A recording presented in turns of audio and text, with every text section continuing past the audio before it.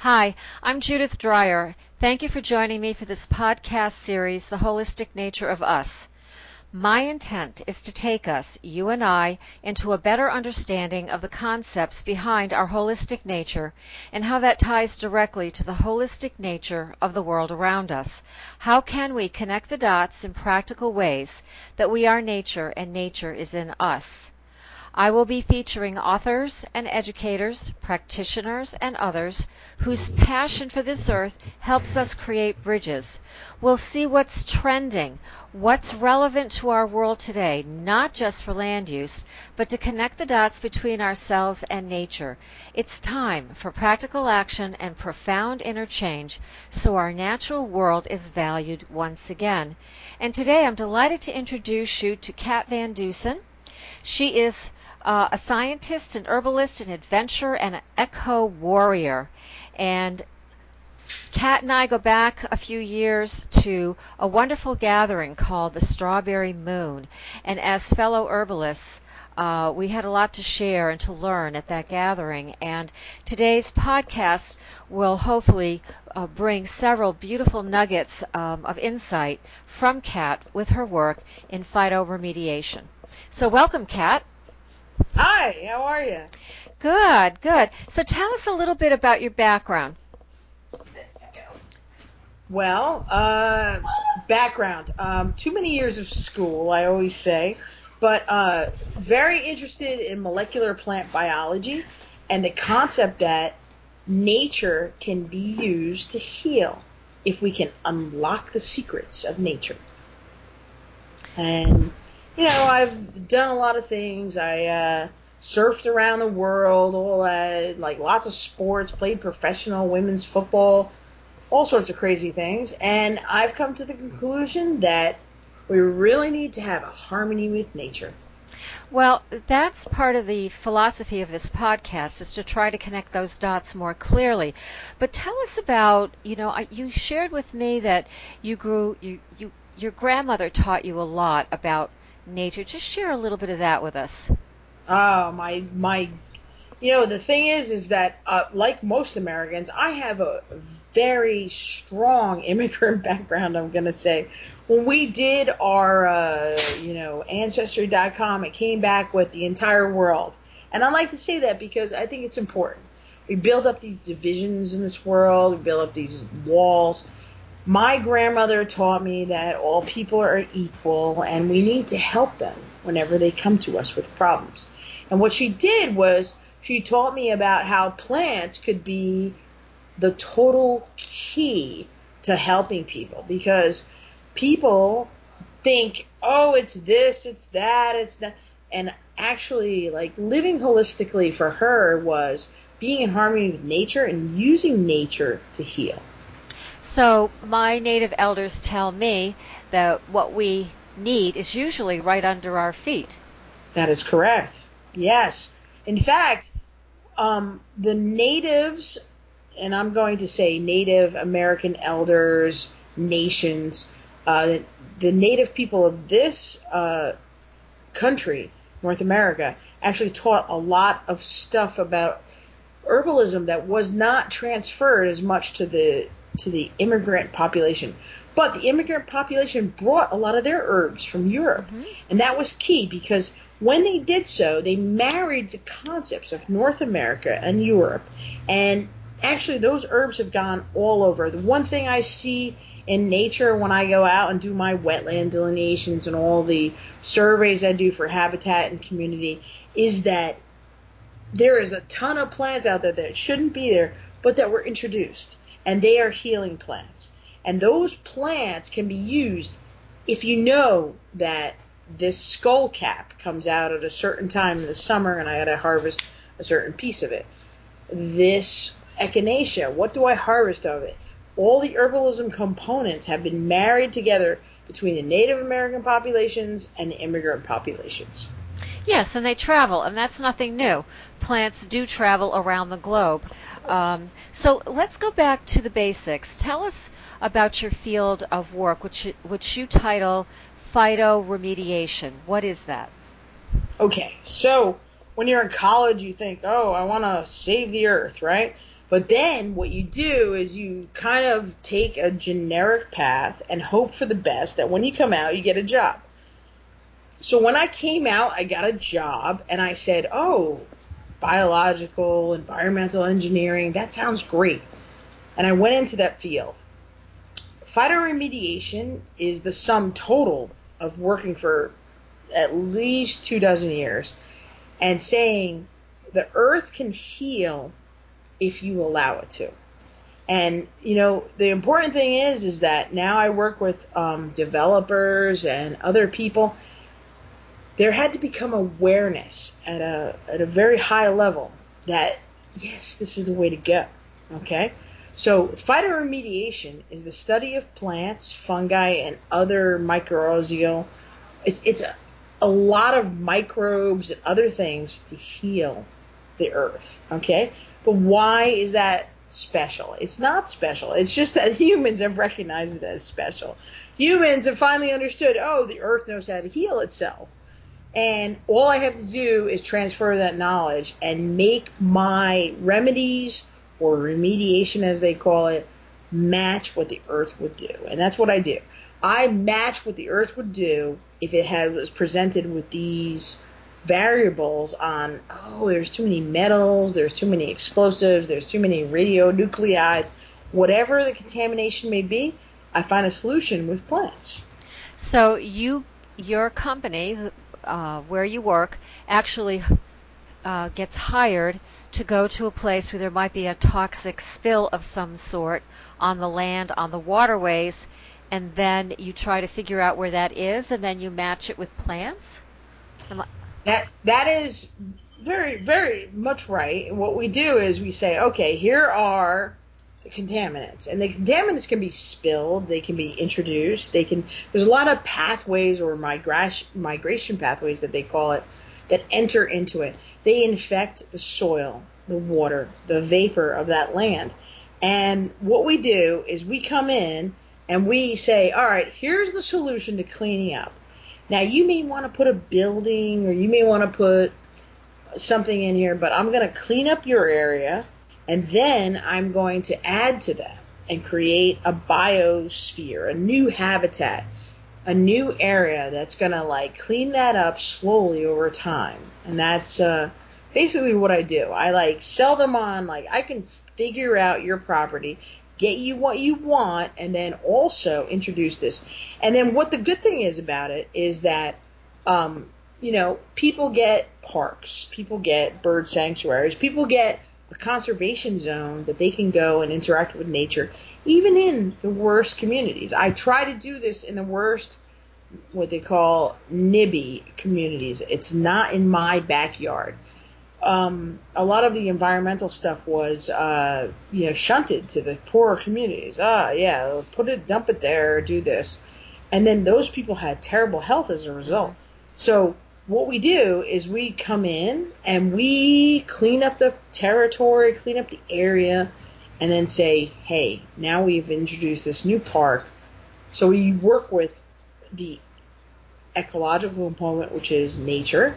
We work with the scientific component, which is the regulatory agency. We work with people. The people want something good. They want a cool place to hang out. We give them that.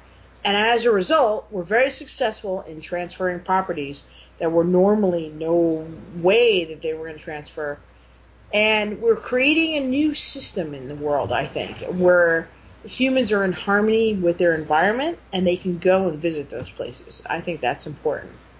Well, we do know, I have a background in cancer nursing, and we do know that certain locations have very high incidence of very specific diseases. I worked in a corridor in New Jersey, and there was a very high incidence of certain cancers because of the factories that were there with all that they were either putting in the air or putting into the water system. And some of those companies, 30 years later, go away. They fold. We have empty buildings, but yet the land is toxic. So you're saying you can make recommendations to put in plants X, Y, and Z over here, and there'll be some remediation to that soil, to that water, to that air quality, and that's in the middle of a city, right? I'm hearing you right. Absolutely, positively correct. And I'll tell you what. You know what's happened over the past 30 years? A lot of these plants, a lot of those golden parachutes let off. Those guys make a lot of money, they get out. And then they leave that area. Those are called Superfund sites, okay? They're the worst sites in New Jersey. And what I do is I deconstruct the Superfund site and I recalibrate it to new parameters, okay? And those new parameters are, can this be livable? Can this be a good place? Can this create something that's positive? That's what I strive for. I think that's important. Humans think that's important, right? So that's the holistic paradigm. Like, can this be good for me, right? So the important thing is that all these locations that are cancer-ridden, they have high amounts of groundwater, what we call contamination, soil contamination. The groundwater actually gives vapors and makes it even worse. So by putting plants, we can actually curb that. I can actually create hydraulic containment. I can create an area that will no longer be toxic to humans, because humans aren't eating the grasses I plant or the other plants that I plant, and neither are the animals. The animals are kind of smart. They're kind of realize, this area is not good for consumption. I'm not going to go here. And what happens is that you create a new kind of habitat. I like to think of it as a 21st century habitat. When Olmsted created parks in New York, he created them for a 100-year plan. That meant he knew he was going to be dead, but he created something that was going to be beautiful 100 years ahead. I try to do the same thing with plants. Let me ask you this from a scientific point of view. Is it true that when you plant certain plants in an area where there is some toxicity, that the plant structures actually mitigate and break down the toxins, and what they expire shows that there's an 80% healing or an 80% remediation? Is that true? That's the golden, okay? Let me tell you this. Plants will assimilate and metabolize the contaminants. But the problem is that different plants metabolize differently. So we have to go in and say, just like much gardeners, how's the light levels? What kind of soil? Is it too clay? Is it too sandy? Do we have good soil levels? Do we have good pH? pH affects it a lot. And can I plant these plants that I want to remediate with? Or do I need to use? So what we call that is a habitat and community survey. And we go in and see what the indigenous plants are skewed to. Oftentimes, they are skewed to the metabolites, okay? So let's say we're in a metal zone. We're going to use brassica, mustard plants. Mustard plants metabolize metals fine. Phragmites, cattails, in a wet system, they're the best thing. They stabilize, they don't cause erosion, and they eat up all the catabolites. They eat up all the things that are bad, heavy metals, PAHs, those are polyaromatic hydrocarbons. All these things that we're like, I don't know what the fuck. It means that there's a sheen on the oil, that plant can suck it up and get rid of it. There's metals, there's different things in the soils that you never see as a human. You're totally oblivious to it. But the chemical corporations dump them into the waters. They drop them. They don't care. And usually it's the poor communities that live at the end of that stream. So the fact that all of these plants can do this, I studied intensely when I went out into the field. I would go out to the field and see what plants can really handle this. I'm in the middle of a Superfund site, and all I see is ferns. What kind of fern is this? Categorize, identify that plant, and then say, now I can use that on a new site, and break down the contaminants in this site. The important thing is that no longer do we have to be blinded by, I don't know, you can use that to your advantage. Well, we do. We get very sad when we talk about contaminants, but the solution is there, and that's the message I want to give people. If we look at nature, the solution is there.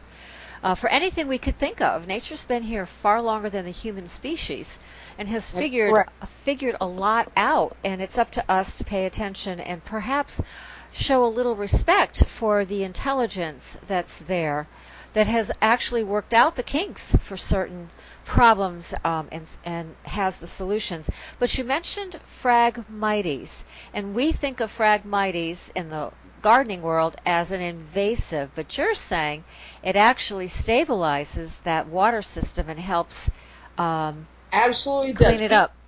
Yeah, you have to think of, well, it depends on where you live. It's an obligate hydric plant. That means that it lives on the edge of the water and it doesn't let things come in. You know what? Nature's right there. It doesn't let all the contaminants come in too. So if you have Phragmites, what you need to do is, it's an invasive, but you have to think of invasives in an overall global sense. Invasives in your garden are actually telling you your garden's out of balance with nature. It's saying, hey, you need to look at this.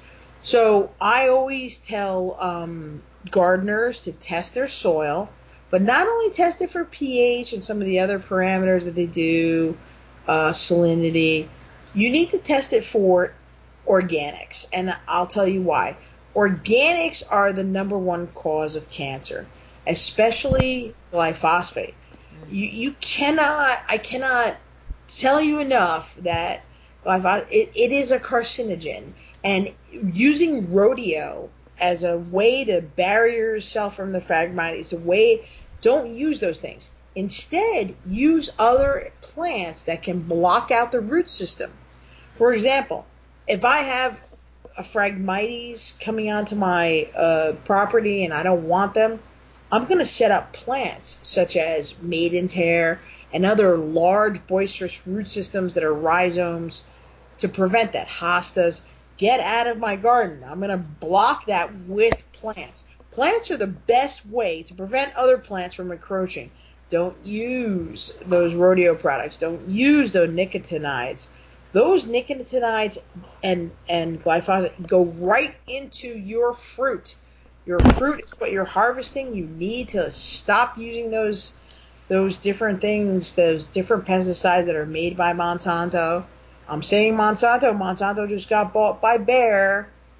So now it's Bayer, but they're using that as a product relabel so that nobody thinks they're bad. Don't use those products. Instead, use nature to keep out the invasives. Use heirloom products to keep out the propensity to incorporate random genomes that will basically hurt you, and keep yourself clean. Wow, that's a lot of great information.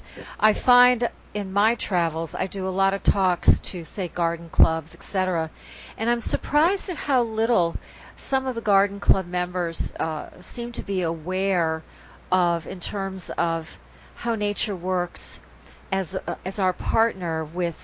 Um, what's the word I'm looking for? With, don't use Roundup is what I'm getting at. Don't use. I know. And you know what it is? It's like a frame of reference. Yeah.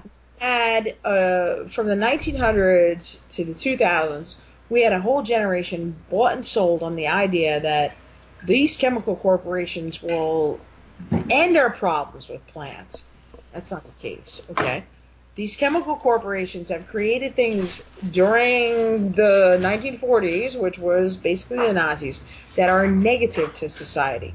You need to use heirloom species. You need to use old gardening practices. The Native Americans had a lot of gardening practices, used like hot peppers and marigolds interwoven with their gardens to create unfavorable insect paradigms. That's the good thing. Use these things that were used. I always say they call them Victorian gardens. They call them, there's different names for them, but basically it's like before we started inventing this very sterilized garden, we had a lot of names for things that worked. And that's what people need to do. Well, we also had a lot of diversity in our gardens too. Yes. Not just one row of peppers and one row of tomatoes and one row of cucumbers, but I think from my master gardener walk, what I see is the more diverse the gardens are, the healthier they are. If we want to keep that fungal system really intact, that's beneath our feet. It's in the soil. We cannot see it, but there's an incredible network that plants talk and communicate with each other. And so instead of picking up every weed, what we do is we weed whack them down, but we don't take the roots out. We leave the roots there, and then whatever we weed whack, just because it's easy, that ends up becoming compost for the soil, and that helps keep building the soil up instead of putting black plastic down or other materials that actually hinder that fungal network from communicating with each other. It actually kills it. So it disrupts the communication within the garden structure, in various ways. Um, can you give us an example of a site that you had great success with? Was it paint? Was it metals? Just something that you worked on personally. Okay, well, here was a great site, and it's a good short one too. The site was basically, they had said that they had cleaned up the site, but in actuality, all they did was dump everything into the ground and then pave over it. The back area was flooding, and they wanted an answer. Hey, why is this flooding? So when I went out there, I saw that it was a former wetland that they had filled in. So we dug up the wetland, and we found tons of landfill materials. And we were like, oh my God, there's oily things, there's metal things, there's all this stuff in there. But it's also in a soil system that's not good for building on.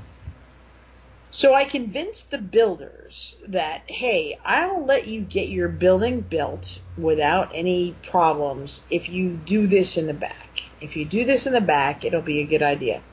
And what I did was I convinced them on phytoremediation in the back. I prevented the oily water from entering into a stream system. It cleaned up all the soils on the surface so that the soils not only retained water better, but they actually were going to clean up. Now, it's going to take 100 years to clean them up, but it did. It's going to do it. It's going to ultimately do it. The owners weren't exactly psyched about this, but they did see after 3 years that, the plants grew in and they looked great compared to the landscape architecture of our other sites. Landscape architecture often has to deal with cultivars, things that, like ornamental plants, really. Mm-hmm. And so what I say is, don't use these, use these, and I'll make them look similar, like the look that you want, but only with trees that are going to actually break down the products in the soil, herbs, all the rest of it. So the key to the next 10 years, because 20 years from now, 30 years from now, they will be doing this all over, is to make the aesthetic one of the points of that you need to do. You can't just make it about, like, I'm going to clean up the soil, I'm going to do this, I'm going to clean up the water. I'm going to make it look aesthetically pleasing, because that's what the company will buy.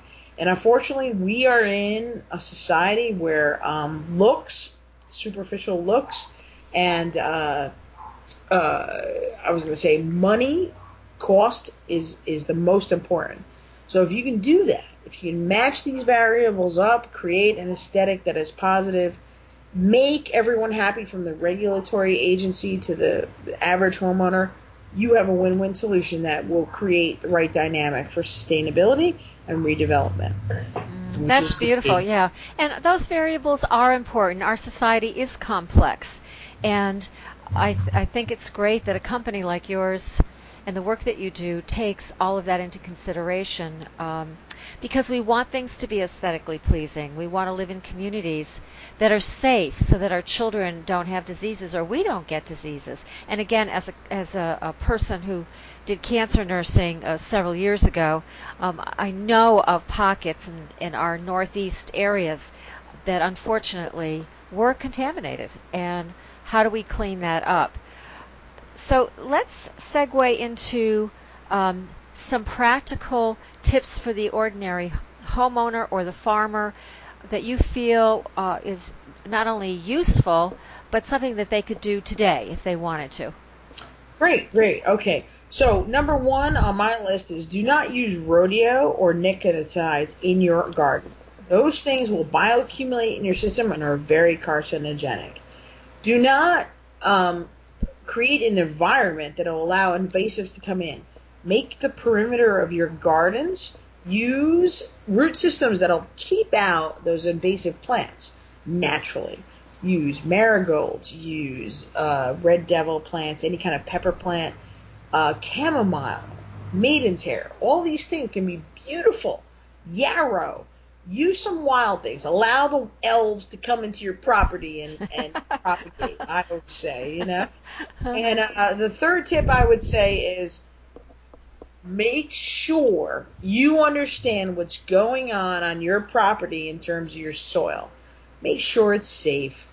Make sure that you are doing everything in your power to not introduce contaminants into your family.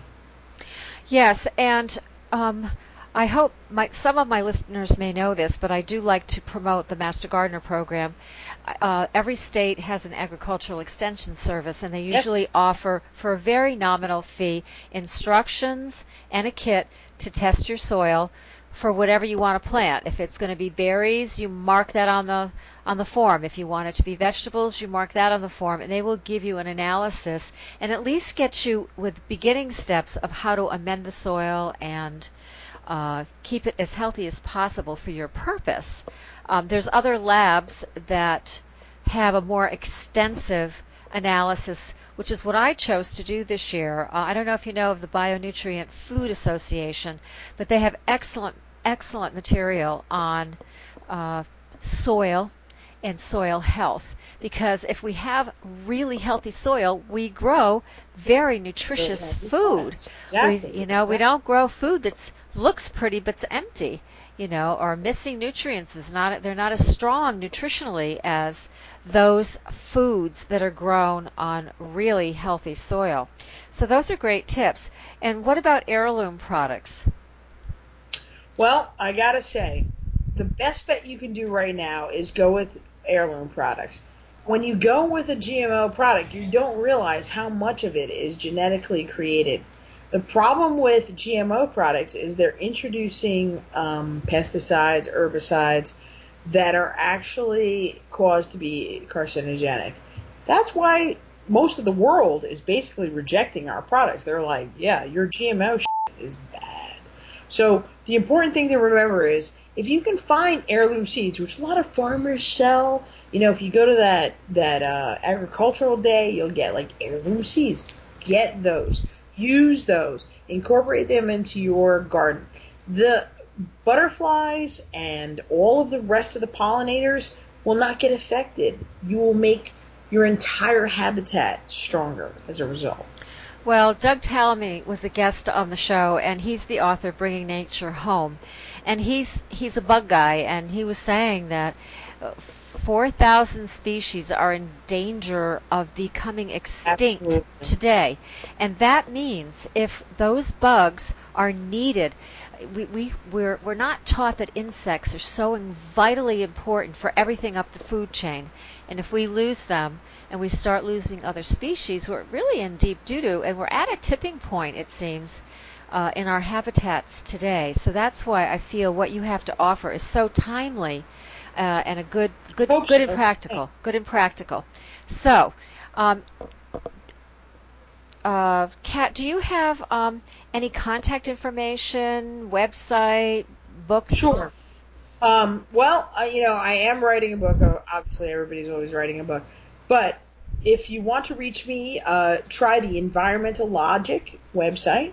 I have contact information on there, and I will be happy to answer your questions, provide you estimates, tell you what to do in a situation.